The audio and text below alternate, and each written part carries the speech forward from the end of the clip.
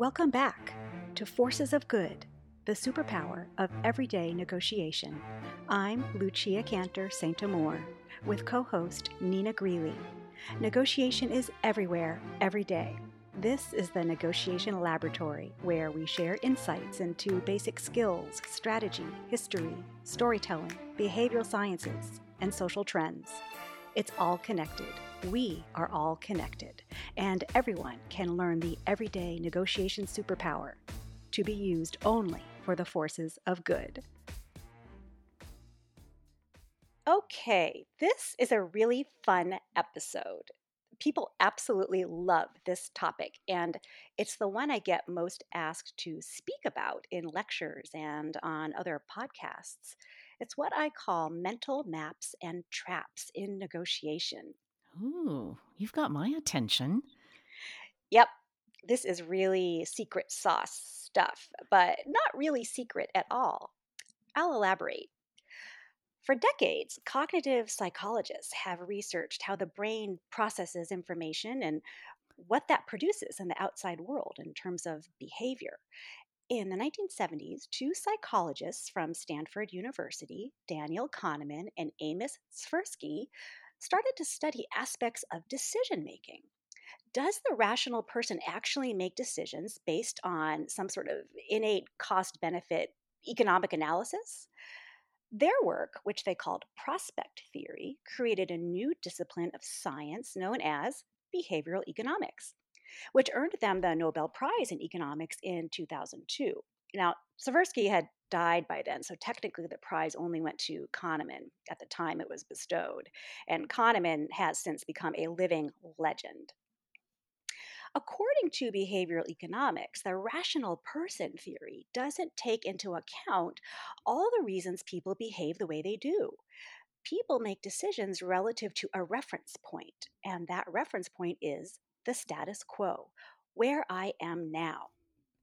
Kahneman and Tversky categorized their work into a set of common heuristics, maps of shortcuts that the brain takes so that it can make decisions and function without causing us to collapse in fast moving everyday life, which otherwise bombards us with far too much information to process.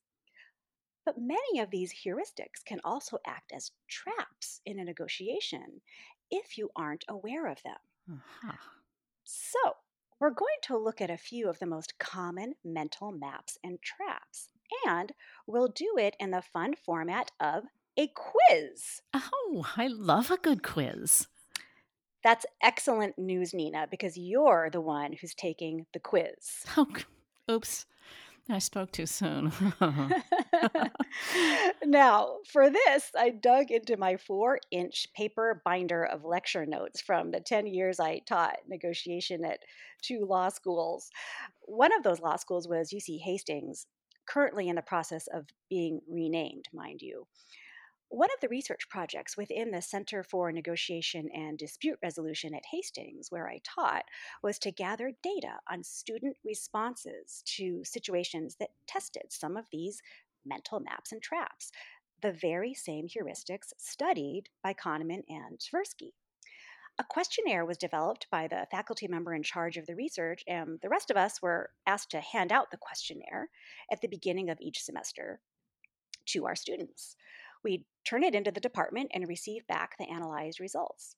At the end of the semester, when the students had long forgotten about the quiz, I'd pass them back out again and go over the results. And that is exactly what we're going to do today, because I actually kept the quiz and averaged out all of the results over the years of my students.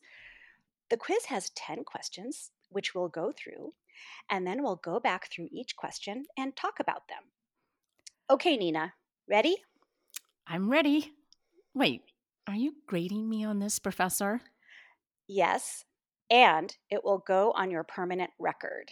Oh, gosh. Okay, everyone listening, you can follow along.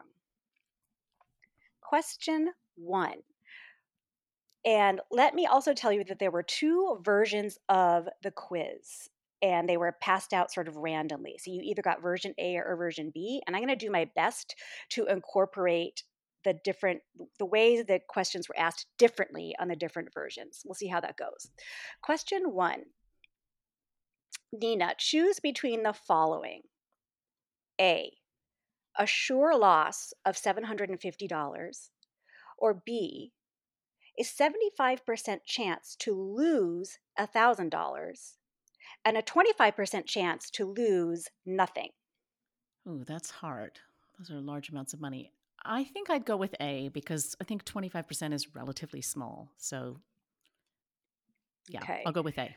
Okay. And so, by the way, on the other version of the quiz, choice A was a sure gain of $240, and choice B was 25% chance to gain $1,000 and 75% chance to gain nothing. Mm. Question 2. You're sitting next to a stranger in a bar. Someone hands the stranger $100, telling the pair of you that if you can agree on a division of the $100 between you, you can both keep whatever you agree to. Here are the rules. The stranger must make a single offer to you for some number between 0 and $100. You must then either accept or reject the offer. No haggling allowed. If you accept, you split the money as agreed. If you reject, neither of you gets any money. Okay. The stranger makes the following offer. He gets $98 and you get $2. Would you accept or reject? Definitely reject. And then part of the question asks why. And then there's some blanks to fill in for you to write in an answer. Oh, I just think that $2 seems totally unfair. That's not worth it. So for those who answered reject, as Nina did, how much would the stranger have to offer before you would accept? Nina? Mm, I'm at 20, maybe even $10. Maybe even $10. But 2 is just ridiculous. Okay. Question 3. Based on your experience and general knowledge, answer the following questions about the average rate at which the Ninth Circuit United States Court of Appeals is reversed by the United States Supreme Court. Is the Ninth Circuit reversed more than 85% of the time? And then the choices are yes, more than 85% of the time, or no, less than 85% of the time. I would say no. Okay, and on the other version of the quiz, the question was is the Ninth Circuit reversed more than 20% of the time? And then yes, more than 20% of the time, and no, less than 20% of the time. Next part of this question is what is your best estimate of the Ninth Circuit's rate of reversal, Nina? Okay, well, I would say, okay, I'd say about 75%. No, wait, let's make it 80%, given that the Supreme Court reverses the majority of cases it reviews. So I'd say 80%. Final answer.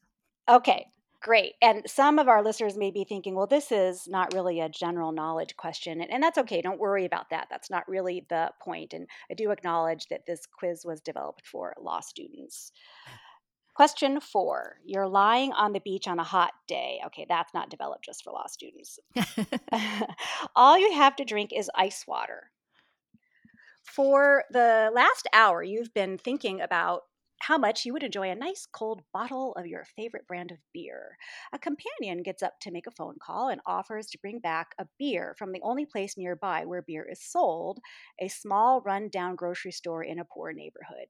She asks, how much are you willing to pay? You trust your friend and there is no possibility of bargaining with the storekeeper. What price are you willing to pay for that beer? Well, I'm not actually really a big beer person, but let's assume I am. I I'd say maybe $5, maybe 6. No, I'm gonna go with $5. I think that seems reasonable.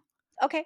And then, by the way, the other version of the quiz said that the only place nearby where beer is sold is a fancy Michelin 5-star result. And then those people had to fill in their answer. Oh. Question 5. A deadly flu is expected in your area this fall. Your doctor says that you have a 10% chance of dying from this flu. A vaccine made from a weaker type of flu virus is available and it will prevent your catching the deadly flu.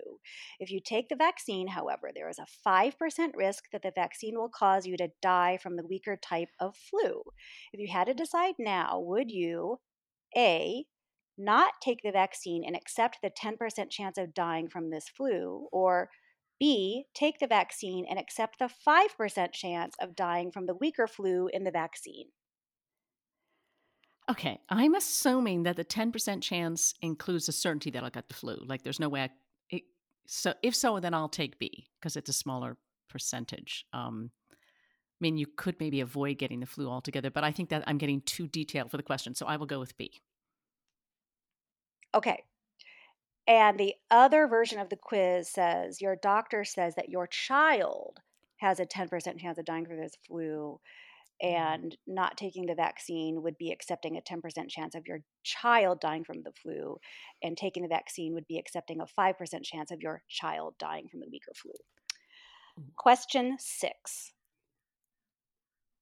You have just been given a coffee mug. You now own this mug and have the option of turning around and selling it at a price that is acceptable to you. You do not need to sell the mug if you do not wish. For each of the possible sale prices below, indicate whether you will sell the mug or whether you would rather keep it. And then it says circle one for each price because they took this quiz on paper. And then there's a long list of prices ranging from 50 cents all the way up to $9.50. And for each line, it says sell or keep, and you have to circle one. Oh my goodness. So, Okay. Nina. Well, I mean, for me, this depends entirely on who gave me the mug. That's the first question, because if it has sentimental value, I might not sell it for anything. And then if it's a unique mug, I can't get it anywhere else, I might not sell it for anything. But let's pretend, let's say, this is terrible. This is why I don't like quizzes. Let's say if it doesn't have sentimental value and it's not unique, I probably wouldn't sell it for under $2. Um, I think if I sold it for anything over $2, I could just get a replacement somewhere. So I'll say, yeah, I'd sell it if it was over $2 or more. Okay. And then the other version of the quiz said you have been given the option to receive either a coffee mug or a sum of money. For each of the possible sums of money listed, circle whether you would choose the mug or the money. Wow. Okay. Then this is at the bottom of the page on the quiz, and you're told to look carefully at this number and then turn to the next page for the next question. The number on the page is 27,470. And then we have the question. The number you just looked at has nothing to do with the following question. Do not go back and look at the number again. What is your best estimate of the population of Nigeria? Uh, I I'm so bad with the population questions. I really have no idea. Just I don't know, 20 million people. Okay. And then the other version of the quiz, the number at the bottom of the previous page was 495 million. And then it asked that same question, what's the population of Nigeria? Okay, question 8. Please choose between the following. And you're supposed to circle one. A sure gain of $240, or B, a 25% chance to gain $1,000 and a 75% chance to gain nothing. Okay, this is hard. That's I mean, why I I'm not think taking the the quiz. yeah, I know. I think the wise choice would be A because it's a sure thing. But and I think I'm remembering back to the first question also had a 25%, 75% split, and I may be being inconsistent. But B is tempting to me because of the amount, $1,000. It would be nice. So I'm going to throw caution to the wind and go with B. Okay. And then the other version of the quiz, choice A was a sure loss of $750, and choice B was 75% chance to lose $1,000 and 25% chance to lose nothing. Okay. All right, question 9. We're almost there. All right, this is clearly also, again, written for law students, but that's okay. Doesn't matter. You are an associate in a law firm that represents the defendant in a complex commercial case, Crook versus Thief. Plaintiff has demanded $1 million in damages. $1 million. You are frankly unsure how well the plaintiff's claims will stand up in court. Plaintiff's counsel, i.e., your opposing counsel, in this case is Sam, a dedicated, super smart lawyer, graduated number 3 from Berkeley Law. You and Sam recently had a conversation about the case, which concluded with Sam saying, I think my client actually has a really strong claim here and will probably win on the merits. But because there is always the risk that something will go wrong in litigation, and because we will spend a lot of time and money preparing this case for trial, taking it to trial is not in our best interests.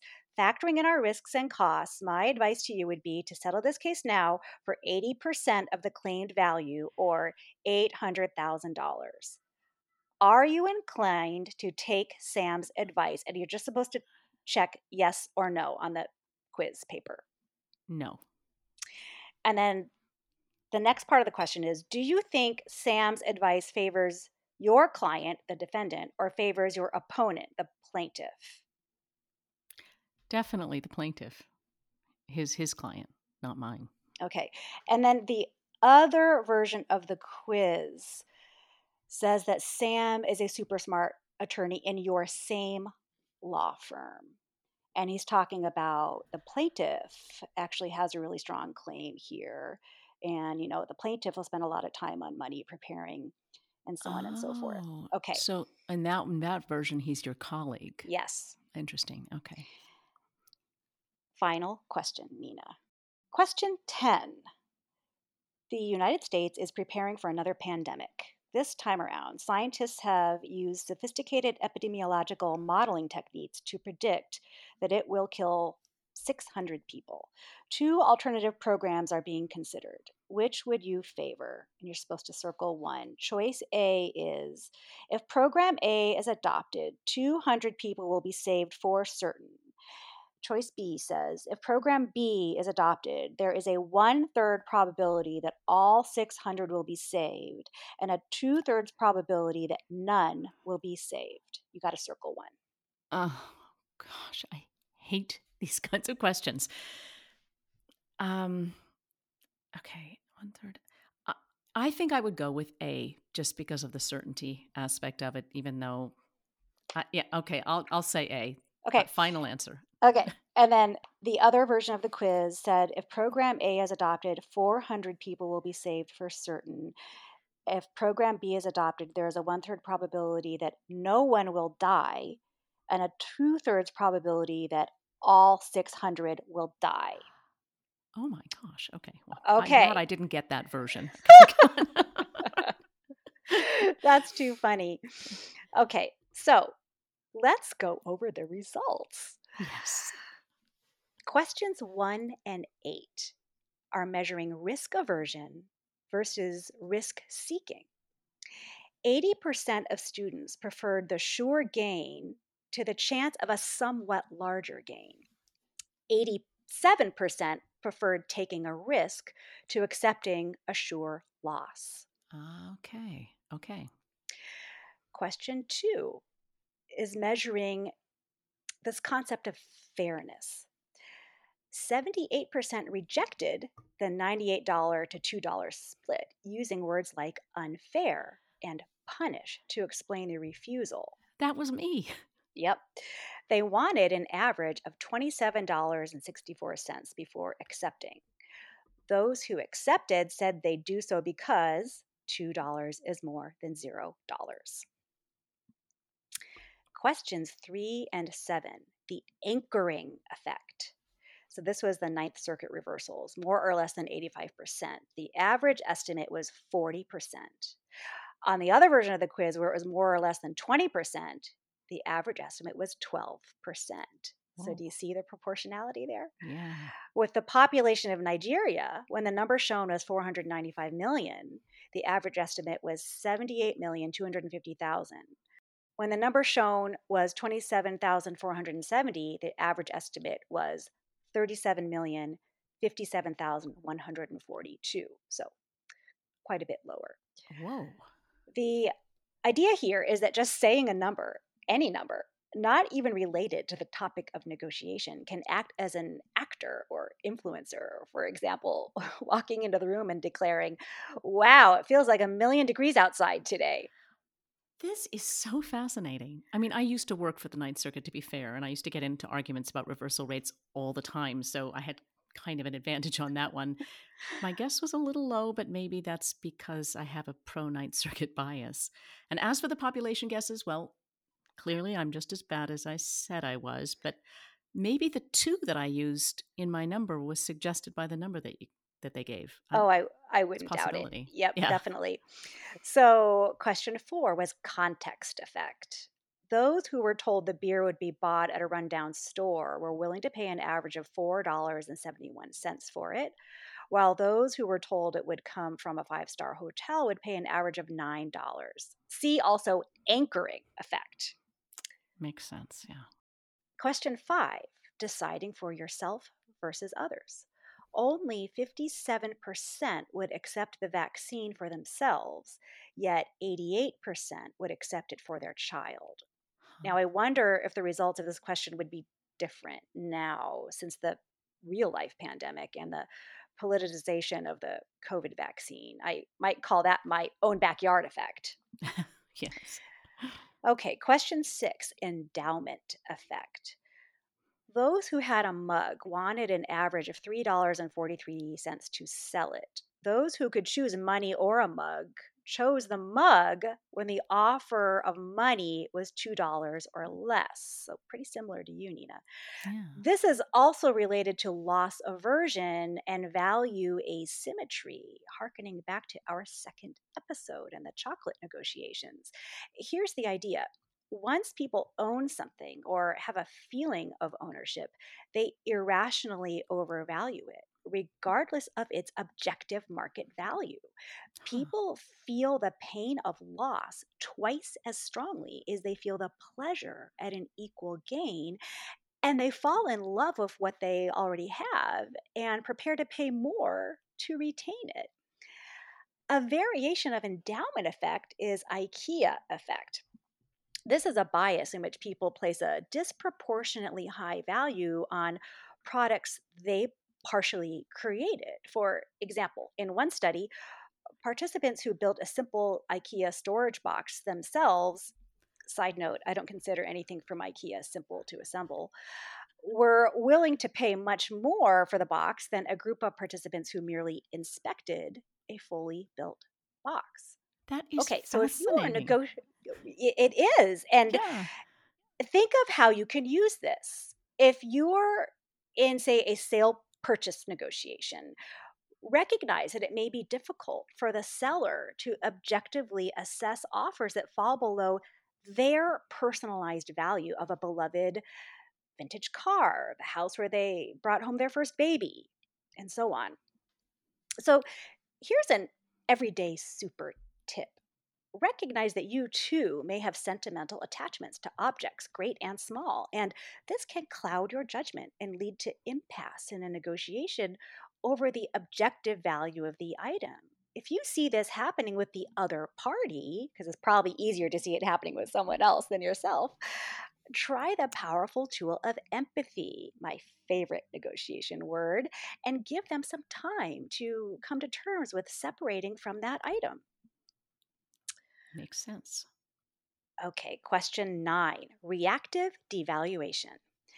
This bias occurs when a proposal, business or otherwise, is devalued or seen negatively because it seems to originate from a negative or antagonistic source. So, 68% were inclined to take a colleague's evaluation of a case, and none, that is zero, would accept the same evaluation from the opposing lawyer. Wow. So, Yeah. consider a plan or idea proposed by a coworker with whom you've disagreed in the past and how you might react. Or think about the human resources professional who regularly receives complaints from the same employee. We'll call him Carl the complainer. And Carl complains about the temperature in the office and that someone heated up a fish sandwich in the microwave break room that filled the room with fish odor and that the copy machine paper isn't recycled. When Carl presents the HR representative with a complaint of workplace harassment, reactive devaluation can be perilous and illegal. as a mental trap if that HR associate doesn't make sure to separate the complaint from her overall impression of Carl as a petty complainer. Yeah, Now, makes sense. in a mediation setting, I've witnessed reactive devaluation of a proposal suggested by opposing counsel or the other party. They may dismiss the proposal or offer out of hand, thinking, well, if this is such a good deal for us, they wouldn't be offering it. This is an instance where taking some time to evaluate proposals objectively can pay off, or me presenting it to the other party as a mediator's proposal might be a path forward.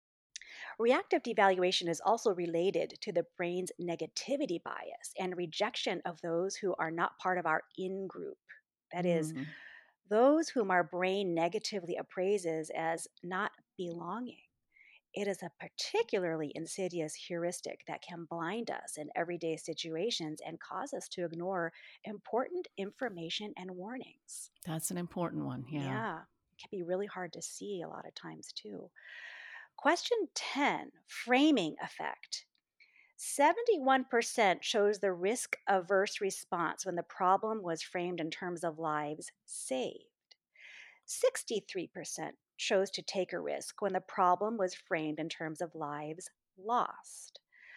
A colleague of mine was recently visiting Brazil on his book tour, and while out at a bar one night, he ordered his drink and then was told he first needed to rent a cup. Rent a cup? He was confused and frankly put off. If the bar had simply built in the rental of the cup with the price of the drink, he wouldn't have bristled or even noticed the cost at all. How you frame your offer can have a huge impact on how it is received and what a counteroffer might look like, or just an outright rejection. Aha. Okay, so there are some other common mental maps and traps that I would like to cover in this episode. And another one that is extremely insidious and powerful is confirmation bias. We absolutely need to cover this one because it happens everywhere to everyone every day, especially these days, it seems. It's the Mm. tendency to search for or interpret information in the way that confirms one's pre existing beliefs, leading to statistical and strategic errors. When people would like a certain idea to be true, they end up believing it to be true. Confirmation bias is particularly problematic because it does not allow a person's perspective to change, even based on evidence. It enables people with opposing beliefs to dig their heels in further rather than to adapt their mindset to the surroundings. Very problematic. Consider a person in, again, a workplace personality conflict. Rather than talking to those people who might disabuse them of their negative impressions of the coworker, they usually gripe to people most likely to agree with them. As a result, their negative impressions become amplified in an echo chamber of agreement. The chorus they hear is, wow, she is awful to treat you that way. The complainer's blamelessness rises while the image of the adversary is demoted further into someone really unsavory. So here's another everyday super tip. To counteract confirmation bias when preparing for a negotiation or even a difficult conversation, actively seek out information that contradicts your point of view. Well, that makes sense because we had to do this as attorneys, right, Lucia, when we were preparing a case. I mean, you have to conduct research into the case law that supports the other side's theory of the case. So you can counter it and persuade the judge or jury. I mean, we'd be committing a really risky error if we looked for and found only examples that conform to our theory of the case. Absolutely, Nina. We're lucky to be trained in counteracting confirmation bias. There's a special and daunting word for when attorneys make mistakes: malpractice. So Exactly. it's critical that the attorney also research cases that challenge their theory of the case so that they can prepare rebuttals and avoid being caught off guard. This is yet another area where the art of negotiation meets science. Astrophysicist Neil deGrasse Tyson tells us the same thing: question your hypothesis. More important than proving it right, try every possible way to prove it wrong before deciding it's right. Related to confirmation bias is the overconfidence effect. This is when we systematically overestimate our knowledge and our ability to predict. Overconfidence measures the difference between what people really know and what they think they know. And it turns Aha. out the experts suffer even more from the overconfidence effect than lay people do. Studies have found that over 90% of US drivers rate themselves above average. 68% of professors consider themselves in the top 25% for teaching ability, and 84% of Frenchmen believe they are above average lovers. Okay. Reciprocity effect is extremely alluring and one of the most powerful maps and traps. It's very simple. If someone does something for you, you'll naturally want to do something for them. When you offer something for free, people feel a sense of indebtedness toward you. For example, researchers tested how reciprocity can increase restaurant tipping. Tips went up 3% when diners were given an after dinner mint. Tips went up 20% if, while delivering the mint, the waiter paused, looked the customer in the eye, and then gave them a second mint while telling them the mint was especially for them. Wow. In another study, 11% of people were willing to donate an amount worth 1 day's salary when they were given a small gift of candy while being asked for a donation, compared to 5% of those that were just asked for their donation. Hmm. Think of a recent invitation to a friend's house for dinner where your friend insists that you need not bring anything other than yourself. It's almost impossible to just show up at the door empty handed without bearing some contribution, such as a bottle of wine. Exactly. So here's where we can throw in another everyday super tip.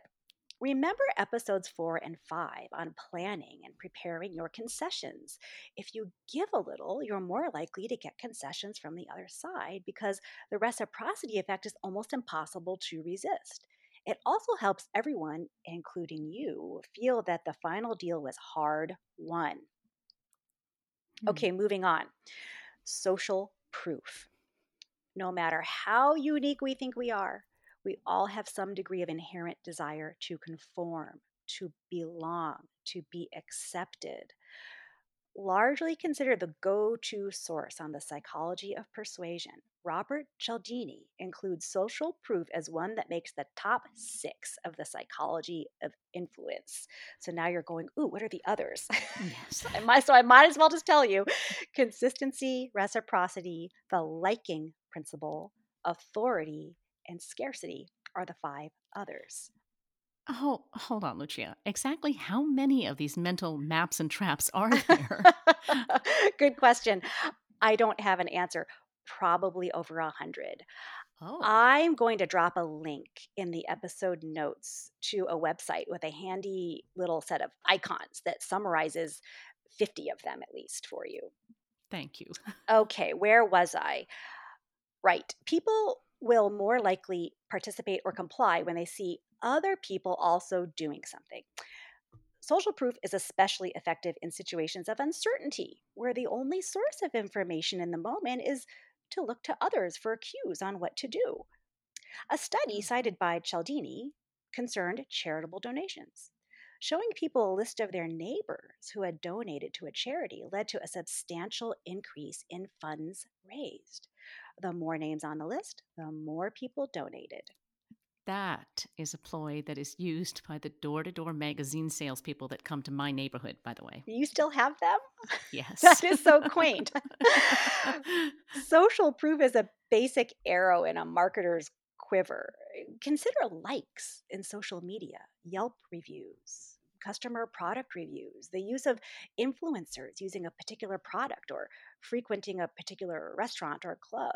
Consider even the fact that you've seen a queue of people waiting for entry to a club that could be staged to create the impression that it's a desirable place to be. The ploy is effective. Hmm. Okay, one more everyday super tip, and I think that we'll be ready to close this out because this is a lot to digest, isn't it? Yes. Remember our episodes on questions and gathering information? Be that curious child.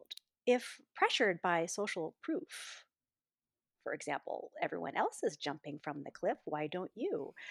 Get more information. Ask, well, how high is the cliff? Could I slide down it?